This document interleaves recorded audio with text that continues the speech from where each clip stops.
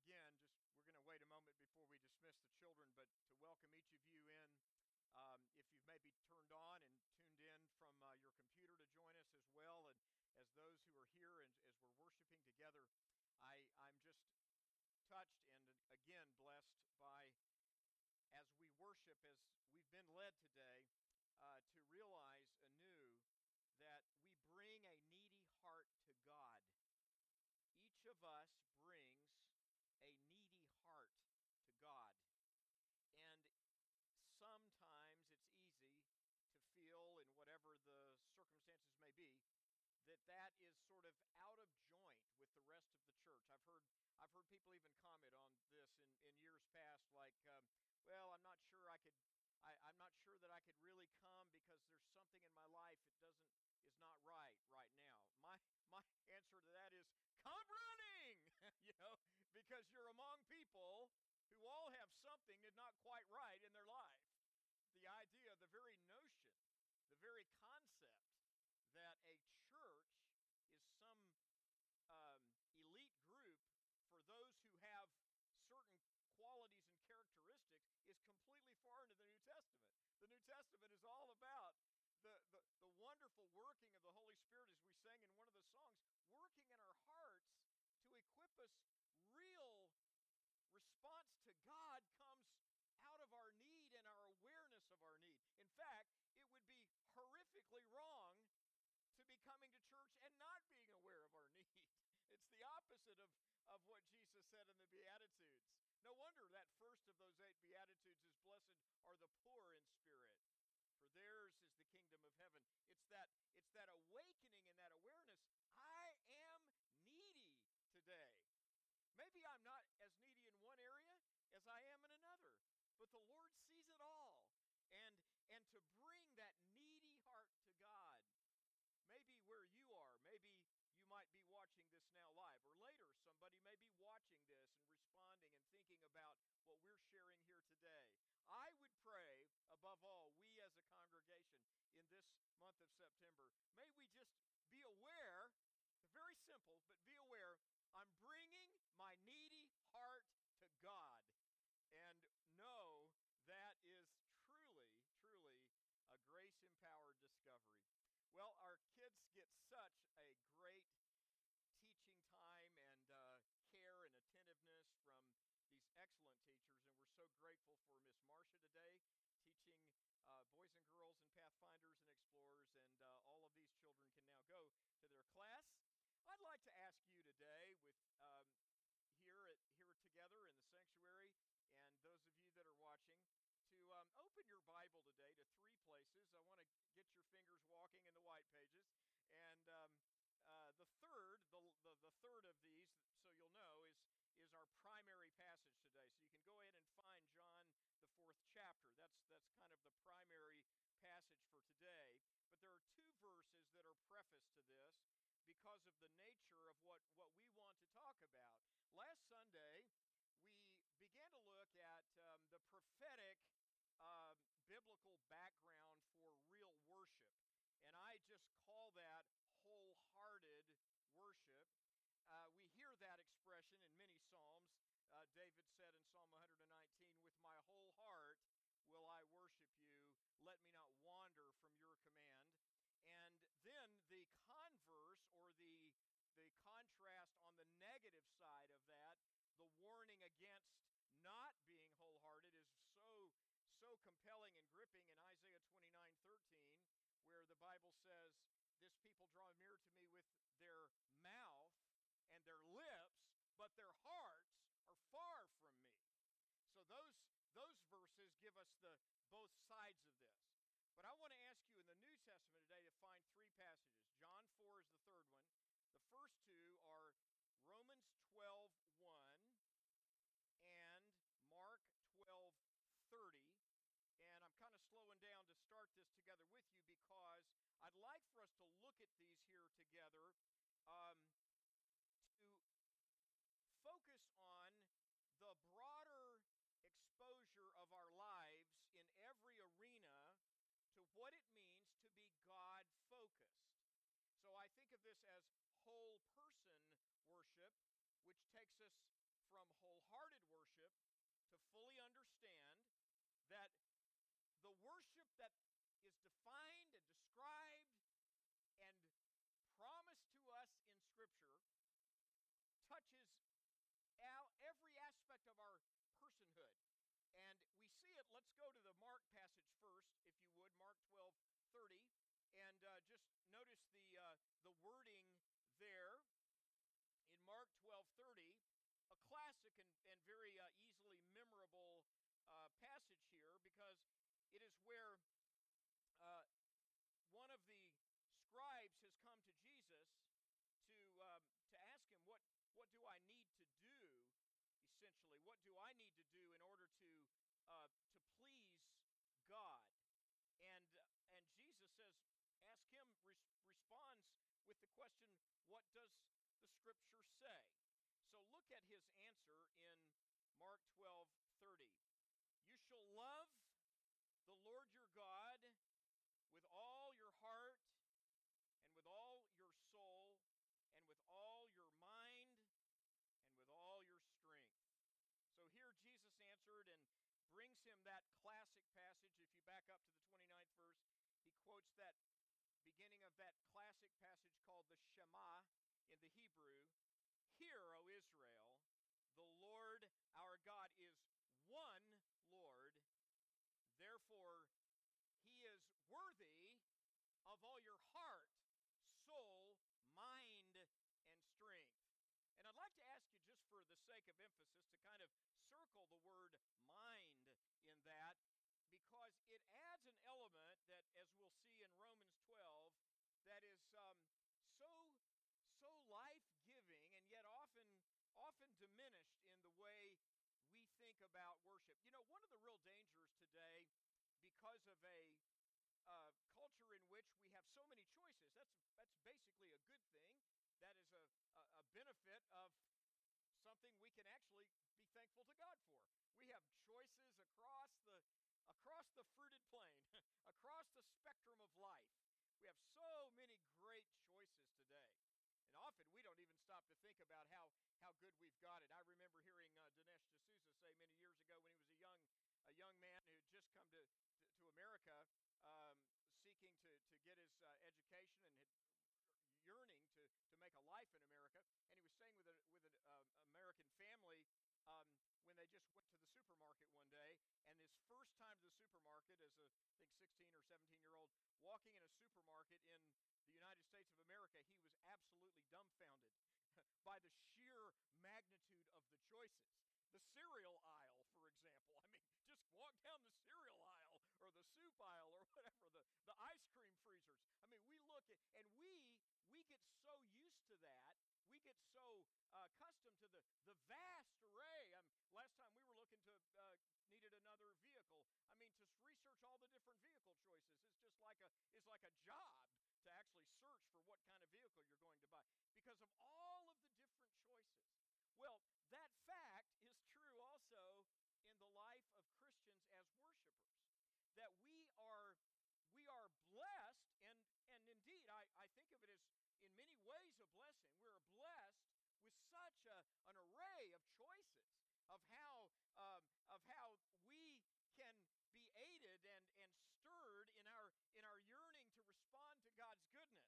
Think back, for example, of how it was for David, for King David. Well, before he was king, when David was when David was fleeing from King Saul, back in that time period in 1 Samuel chapters 16 on through about the end of 1 Samuel, where David has been recognized, set apart. The horn of oil has been poured upon his head, as God identified that son of Jesse to be the future king of Israel. And yet, for the last half of the entire book of 1 Samuel, David is in effect a refugee. He is in effect fleeing and constantly kind of dodging the episodic attacks of Saul. Sometimes Saul would kind of go dark and be somewhat benign, and then all of a sudden his jealousy would be inflamed again, and he'd be ready to throw javelins at David. And the Bible tells us in that whole that whole series of events that early in that experience, David had been identified identified as one whose playing of his musical instrument would soothe King Saul's emotions.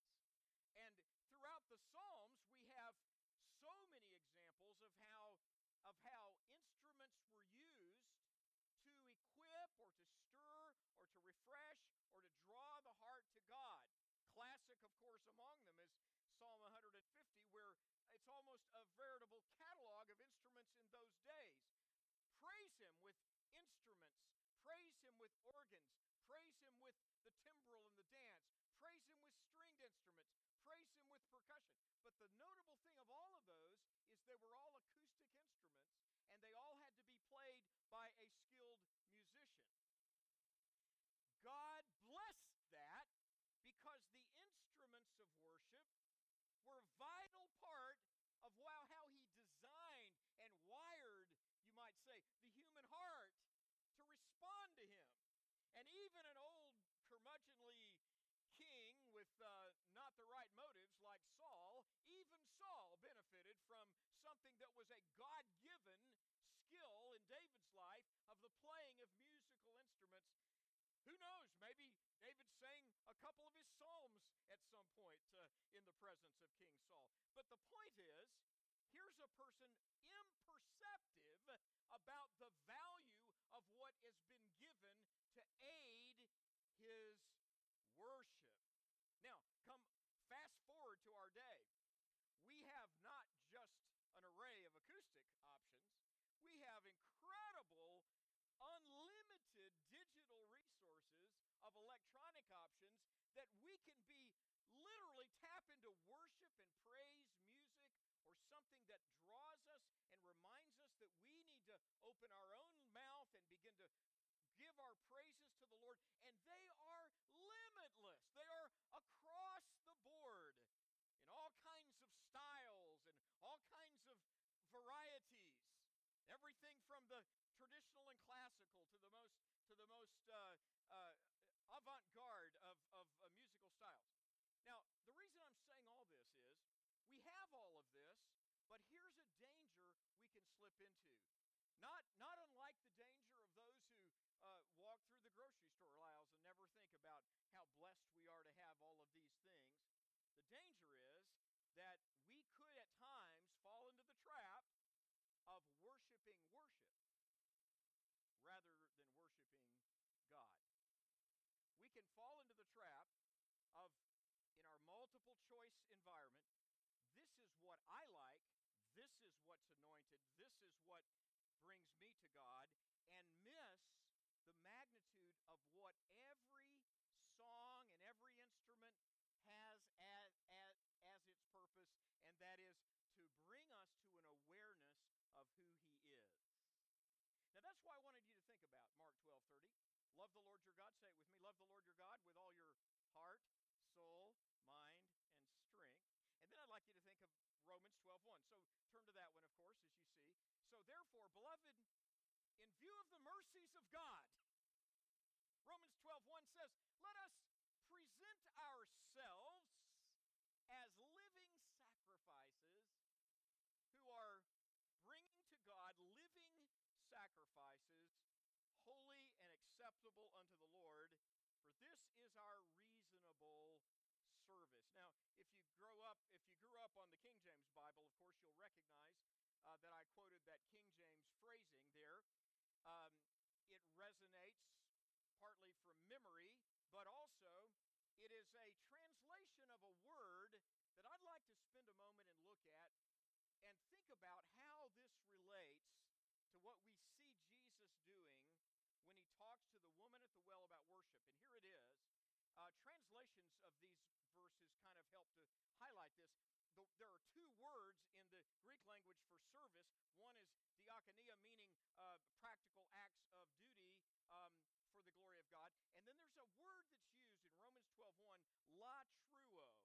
Put it there at the top just as a point of reference, because you see several translations of the New Testament bringing the meaning of this to us in a way that dovetails so interestingly with Mark 12:30. Here it is. We have reasonable service in the King James Version. We have a New International Version translates it, your spiritual act of worship. Let me say, too, that latruo is the key word used throughout the New Testament that translates into Greek what the Hebrews knew as the Levitical priestly service unto God. So it is a parallel word, you might say, with the God-anointed, God-ordained tasks of the Levites set apart in the Old Testament exclusively for the preparation and conducting of the worship of Almighty God. It has a deep and rich history. When we read latruo, we read in Romans 12:1 that presenting, think of it now, presenting my life, presenting my body, presenting my entire being unto my Heavenly Father is an act of latruo. That is, it is like priestly ministry unto God. Of course, the difference is now, after the death, burial, and resurrection of Jesus, there's no more need for a sacrifice for sin. He finished all that needed to be done for the redemption of my soul. So when we think of priestly service, Romans 12:1 brings the word sacrifice into the picture to say, now, because Christ has already delivered us from the slave market of sin and given us the gift of the Holy Spirit, and we belong to God, and we've been born again, now we get to have priestly service, but the sacrifice is no longer a sacrifice, a blood sacrifice. Now it's, guess what? It's you. You are the sacrifice. In essence, that's what the text is saying. I got a great laugh many years ago when I heard Brother Bob Mumford emphasize this by saying to a large crowd we were a part of at that time, he said, what you have to understand, friends, is that it's not some eerie, syrupy, sentimental, mystical thing that God is after. He's after you. And it stuck with me from 1977 to this very day. God was saying, I'm after you.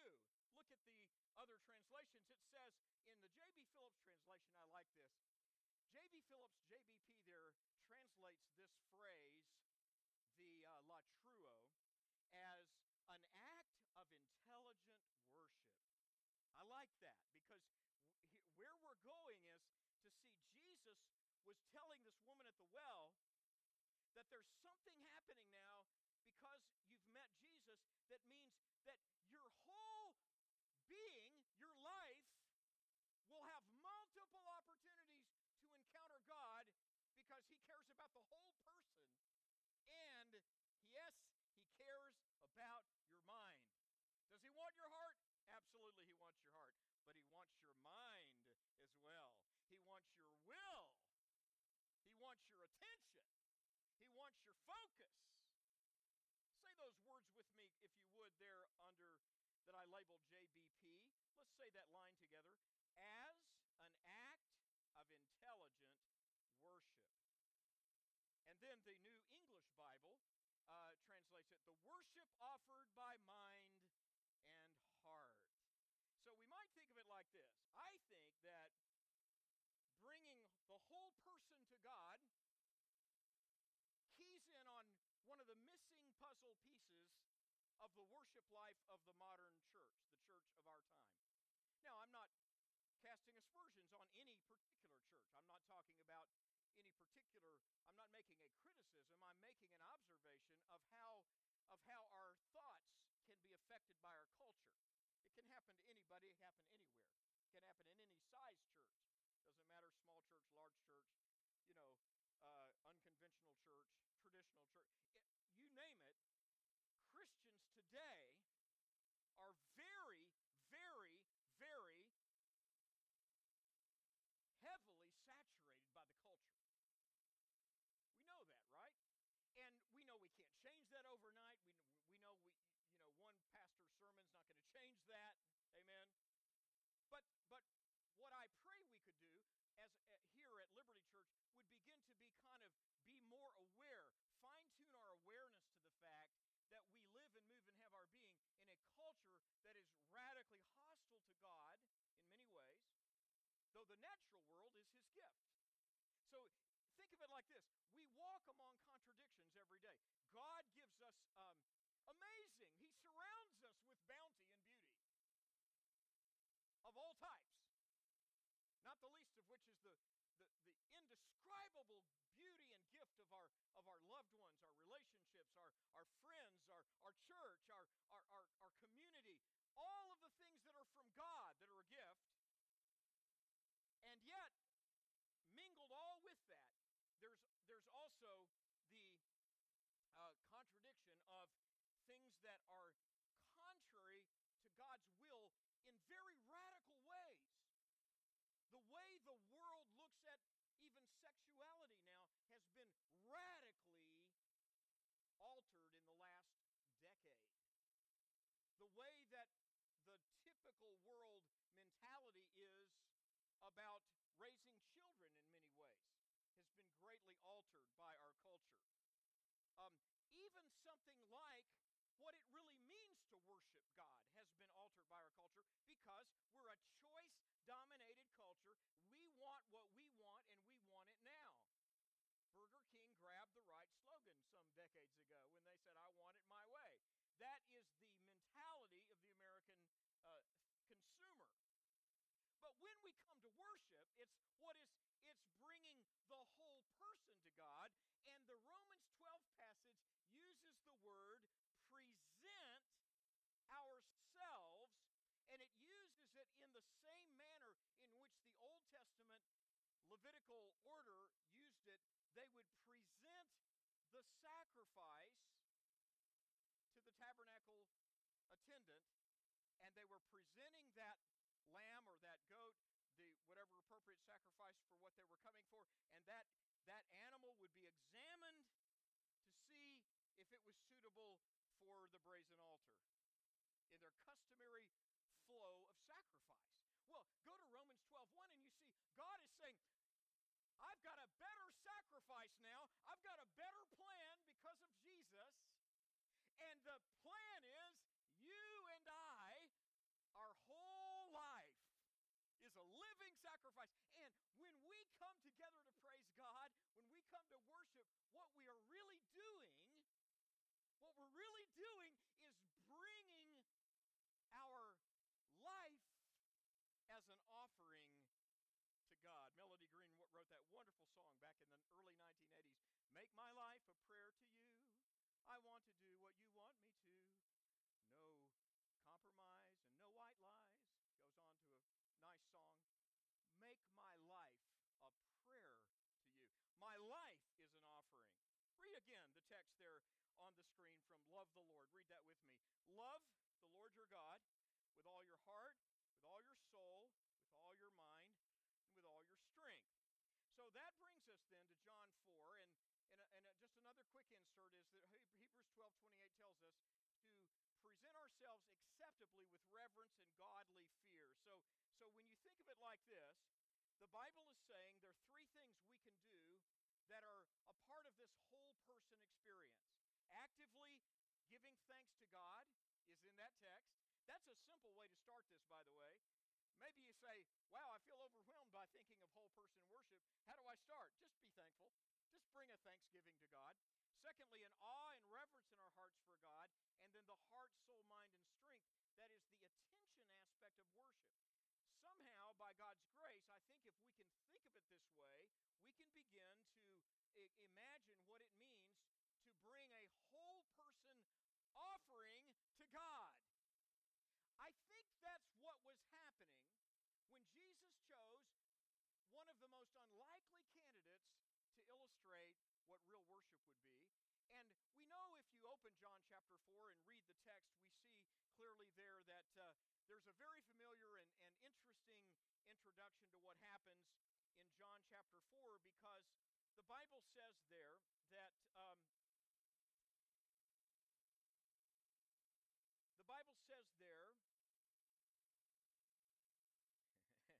that now when Jesus learned that the Pharisees had heard that Jesus was making and baptizing more disciples than John 4:2 now, although Jesus himself did not baptize, but only his disciples, he left Judea and departed again for Galilee. That's a very common kind of a description there of his journey. Now, here's where the journey was. And of course, on foot, to make the journey due north from Judea up into the Galilee region, this is assuming you're taking some beast of burden and you have some supplies with you. So probably about a 7 or 8 day journey on foot. And we note in the text in verse 3 that it says in verse 4 that he had to pass through Samaria. And it's often been pointed out, this illustration, that many times the rabbinical leaders, the high and mighty, the elite among the religious class, didn't want to associate with those distasteful Samaritans.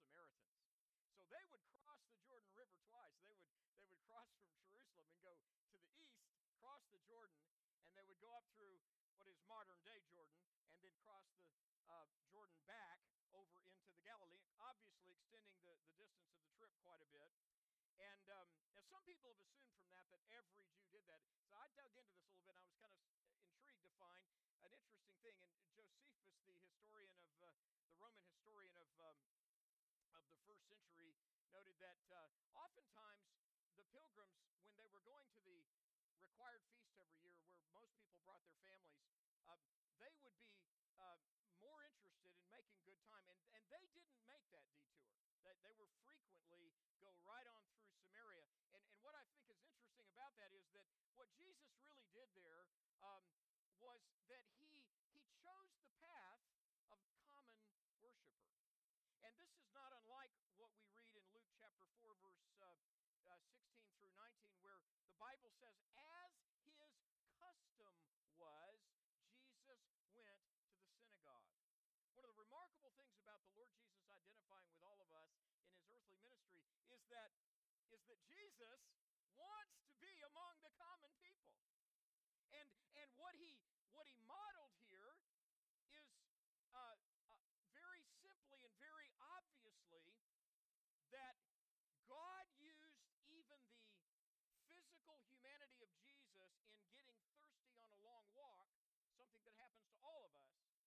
God used that natural factor through the God-man to bring our Lord and Savior to a well in the middle of the day when he was tired, he was thirsty, and to send the disciples off to look for some supplies in a nearby village. And when he comes there, we read then in that 6th verse, say it aloud with me, Jacob's well was there, and Jesus, tired as he was from the journey, sat by the well. Now, Jesus here is fully identifying with all of us. He's living out, walking out the human experience that is totally common. And part of that is a reflection of what we read in the Philippians chapter 2 that he intended to do, to lay aside the prerogatives of being God and humbled himself to walk among us.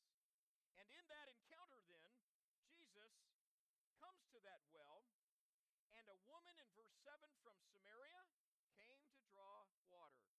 And look at that in your Bible, if you would, that 7th verse. A woman from Samaria came to draw water, and Jesus said to her, "Give me a drink." It's really remarkable to realize that the only begotten Son of God, eternal Creator, whose word spangled stars into space, would ask a common village woman, "Would you give me some water? Would you give me a drink?" In some way, she was being invited to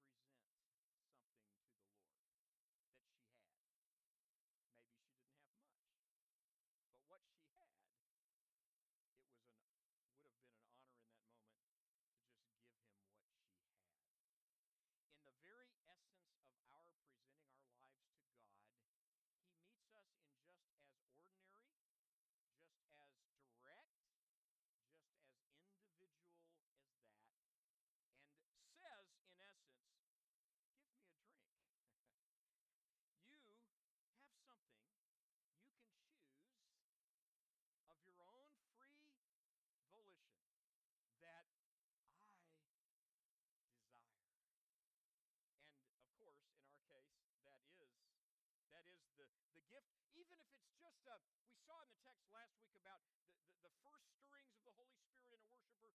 Remember, we saw in Galatians 4:6 that it says that the sign of the Holy Spirit dwelling in the heart of a redeemed child of God is that he or she is empowered by the Holy Spirit to cry, Abba, Father. So, at its very basic level, worship is for the most needy, the most humble, the most ordinary of human beings.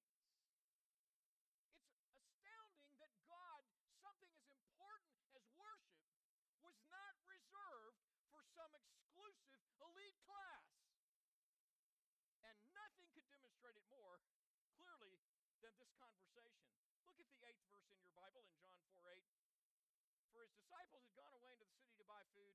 The Samaritan woman said to him, Now, how is it that you, a Jew, ask for drink from me, a woman of Samaria? She's already tangled up amazingly, in identity questions that this very story illustrates. And of course, we know identity questions are huge in our culture today. People are arguing and fighting about it all over social media, aren't they? And all over media, how people identify themselves and what racial group they're part of and what their ethnicity is, and if they have various pronouns by their name.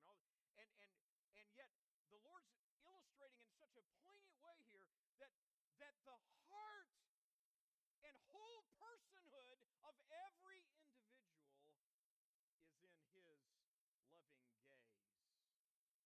And their accessibility to worship God has nothing to do with their ethnicity, has nothing to do with how they perceive their relatives or their cultural history.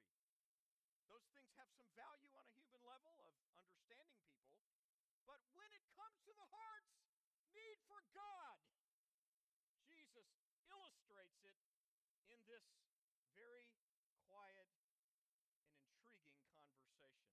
Look at that 10th verse. Jesus then answered her, If you knew the gift of God. Oh, this is so beautiful. If you knew the gift of God and who it is who says to you, Give me a drink, here's what you would have done. If you knew the gift of God and if you knew the who, would you say who? Because the who is the most important part of this story. If you knew who it was you're talking to, you would have asked me for water. Now, there is a similar exchange with you and me now, in that he does come to us and say, Give me a drink. Give me a drink of your affection. Give me a drink of your attention. Give me a drink of your interest. Give me a drink of your yearning. Give me a drink of your unmet desires. Give me a drink of those dreams that died and made you feel diminished. Give me a drink of your loneliness. Give me a drink of your aching heart. Give me a drink of even that anger that stirs within you at times, feeling you've been cut off at the path. Bring those human struggles to the Savior, and he says, if you knew the gift of God and who it is that asks you, you would bring those things and you'd ask me to give you the water. I think this illustrates, and I tried to summarize it this way for you, I think this illustrates that thirst for God flows far more deeply in people's lives than we even realize. So many of us have an outward appearance that masks where our deepest needs are. And again, that's not a bad thing. I don't think everybody should be going around wearing their feelings on their sleeves all the time, because they'd probably get trampled anyway by uncaring and unfeeling and often imperceptive people. But the fact is, it is a part of our human experience that we don't see the human heart. And we don't even see our own human heart clearly enough. And yet, the conversation with the woman at the well shows There was a thirst for God in her she wasn't even aware of. And Jesus' words brought that thirst to the surface. And didn't he say in John 6:67 that the words that I say unto you, John 6:63, the words that I say unto you are spirit and they are life. Those were the very tools that he used to draw her to a point where she might say, well, who are you? The who is crucial. Well, if you're speaking of an invisible gift of God and who you are, well, who are you? In fact, she took it a step further and she said, well, sir, you have nothing to draw with, and the well is deep. How will you give us this living water? How would you, a Jewish man, give to a Samaritan woman who it was already surprising you would even speak to me because of the cultural distinctions between male and female and the ongoing prejudicial relationship between many Jews and the Samaritans? So why are you talking to me? And how would you get this water? This well is deep. How would you get this water? So what she is experiencing is a kind of a tripwire that, again, can still happen in our lives. We can become so used to the world we live in, we can become so used to even the Christian world that we live in, that when the Lord is approaching us with an abundance of an actual artesian spring of life-giving water, we're asking irrelevant questions that really have nothing to do with the heart of the matter. What she needed was to know him. And so I think of it in this way, that there are three abiding facts that Jesus gave this woman at the well even before she ran into the village to tell everyone in the village that she'd met one who had told her things he could not have known any other way except from God. And those three abiding facts are that as he explains to her in John chapter 4, verse 14, that this gift of God would be in her, that it would be a gift of living water. And that this water, in verse 14, would spring up. He said, everyone who drinks the water you're drawing will thirst again, but whoever drinks of the water I will give him will never be thirsty. The water that I will give him will spring up from within into eternal life. Here and in John 7:37, when he enlarged this promise of the Holy Spirit's presence, here he shows her and us that his gift of new life and the presence of the Holy Spirit is for your internal refreshing. It will dwell in you internally. It will not be something that you need a special well or special equipment or special technology to run and get it. It will be within you. It will be individual to you. Here at the well, Jesus chose one individual to have a quiet conversation with, so that this one individual, this one Samaritan woman, stands in a way as a representative of all of us. At whatever laborious, exhausting point in the middle of one of your hardest days, at whatever point you are, Jesus crisscrosses your well, and he sits beside you, and he says, drink. In fact, don't just drink, but know who you're drinking from. Because when you receive this gift, it will be in you. It will be internal. It will be individual. The Lord knows your need, and even better, it will be continuous. He amplified that a little further there in John 7:37 and 38 when he said, this he was speaking of the Holy Spirit who was not yet given for Jesus who has not yet glorified. So the Bible amplifies for us that all that we're talking about today is a realm of worship. Simple yes. Grace-filled yes.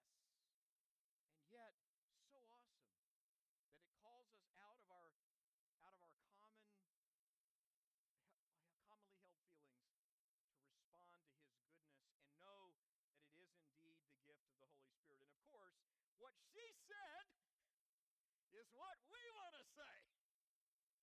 Sir, give me this water. That's what I want to say. I don't know about you. Lord, even today, I drank it anew. I tasted it as a 10-year-old when the way that an 82-year-old Sunday school teacher explained what it means to give your heart to Jesus in a little class, and we, my little Sunday school shoes and all that, and I can remember it still, and how it indelibly dwelt in my heart. And when I gave my heart to Jesus, that was the first, it was a taste.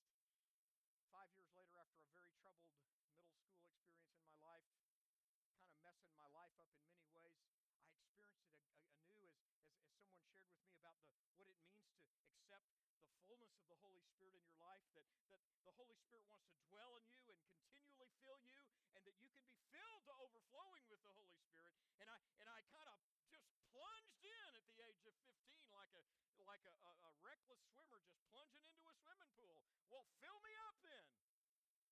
And as many years as that's been, let me tell you today, let me tell you what I believe in my walk with God this week. I want to say what this woman says again. I want to say it anew. I want to say it now. Lord, give me this water that I won't get thirsty. I hope I know I'm among a church and I'm among friends who would say the same like she did. Lord, give me this water. Give me this water. I'm in for this. I think of it kind of like, it's like for me, and it was this way more than once in my life. It's been this way multiple times. But it's like it dawned on me that the abundance of the Holy Spirit's power and presence is so far greater than I can imagine. And it was on the very revealing of that then Jesus gave that wonderful summary of what it means to bring heart, soul, mind, and strength to God, to present ourselves as living sacrifices. He said, this is what it's going to be like when you drink of this water. And these are the last words she heard before she went scurrying off to the village to tell people with her water pots in hand. Let me tell you about this man at the well. And her witness making her like an evangelist of hope. Brought an entire village of people out to hear Jesus talk. This is what she heard just before she ran down the path. The hour is coming and is now here when the true worshipers will worship the Father in spirit and in truth. Say that last part with me. For the Father is seeking such people to worship Him. As we close, think of it like this, two contrasts. In spirit and in truth. In spirit is in contrast to having a permanent place of worship. God doesn't dwell in temples made with human hands, but He dwells in the living tabernacle of His redeemed people. So every church building is just a functional tool to facilitate the design of God for the redeemed. So in spirit means, in contrast, it's not on this mountain or that mountain or at this temple or that cathedral. No, it is now the Holy Spirit dwelling with you. And then the other contrast, in truth, is that it's in contrast to man's ideas of worship. The truth God gives us is that the gift is here. And human practices may have some value, an order of service and certain things like that, but they should never be elevated. No liturgy or nor human invention should be elevated above the very design of God, that we learn to be active worshipers. I want to invite you as we pray to wherever you are today, in whatever situation you may have walked through in these last few days. Could you do this? Could you bring to the Lord this same kind of exuberant response that this lady said, that this Samaritan village woman said? Sir, give me this water. I'm here for it, Lord. And I just believe in this very simple way that God in His grace lovingly will meet you with that prayer. That He draws that prayer out of us, that's an honorable prayer. Lord, I'm coming for that water. Lord, give me this water. It's a wonderful thing. And so I want to pray with you. If you're bearing witness to that and you would say, I want to drink afresh, I want to drink anew, I want to drink continuously of this wonderful refreshing of the Holy Spirit's presence.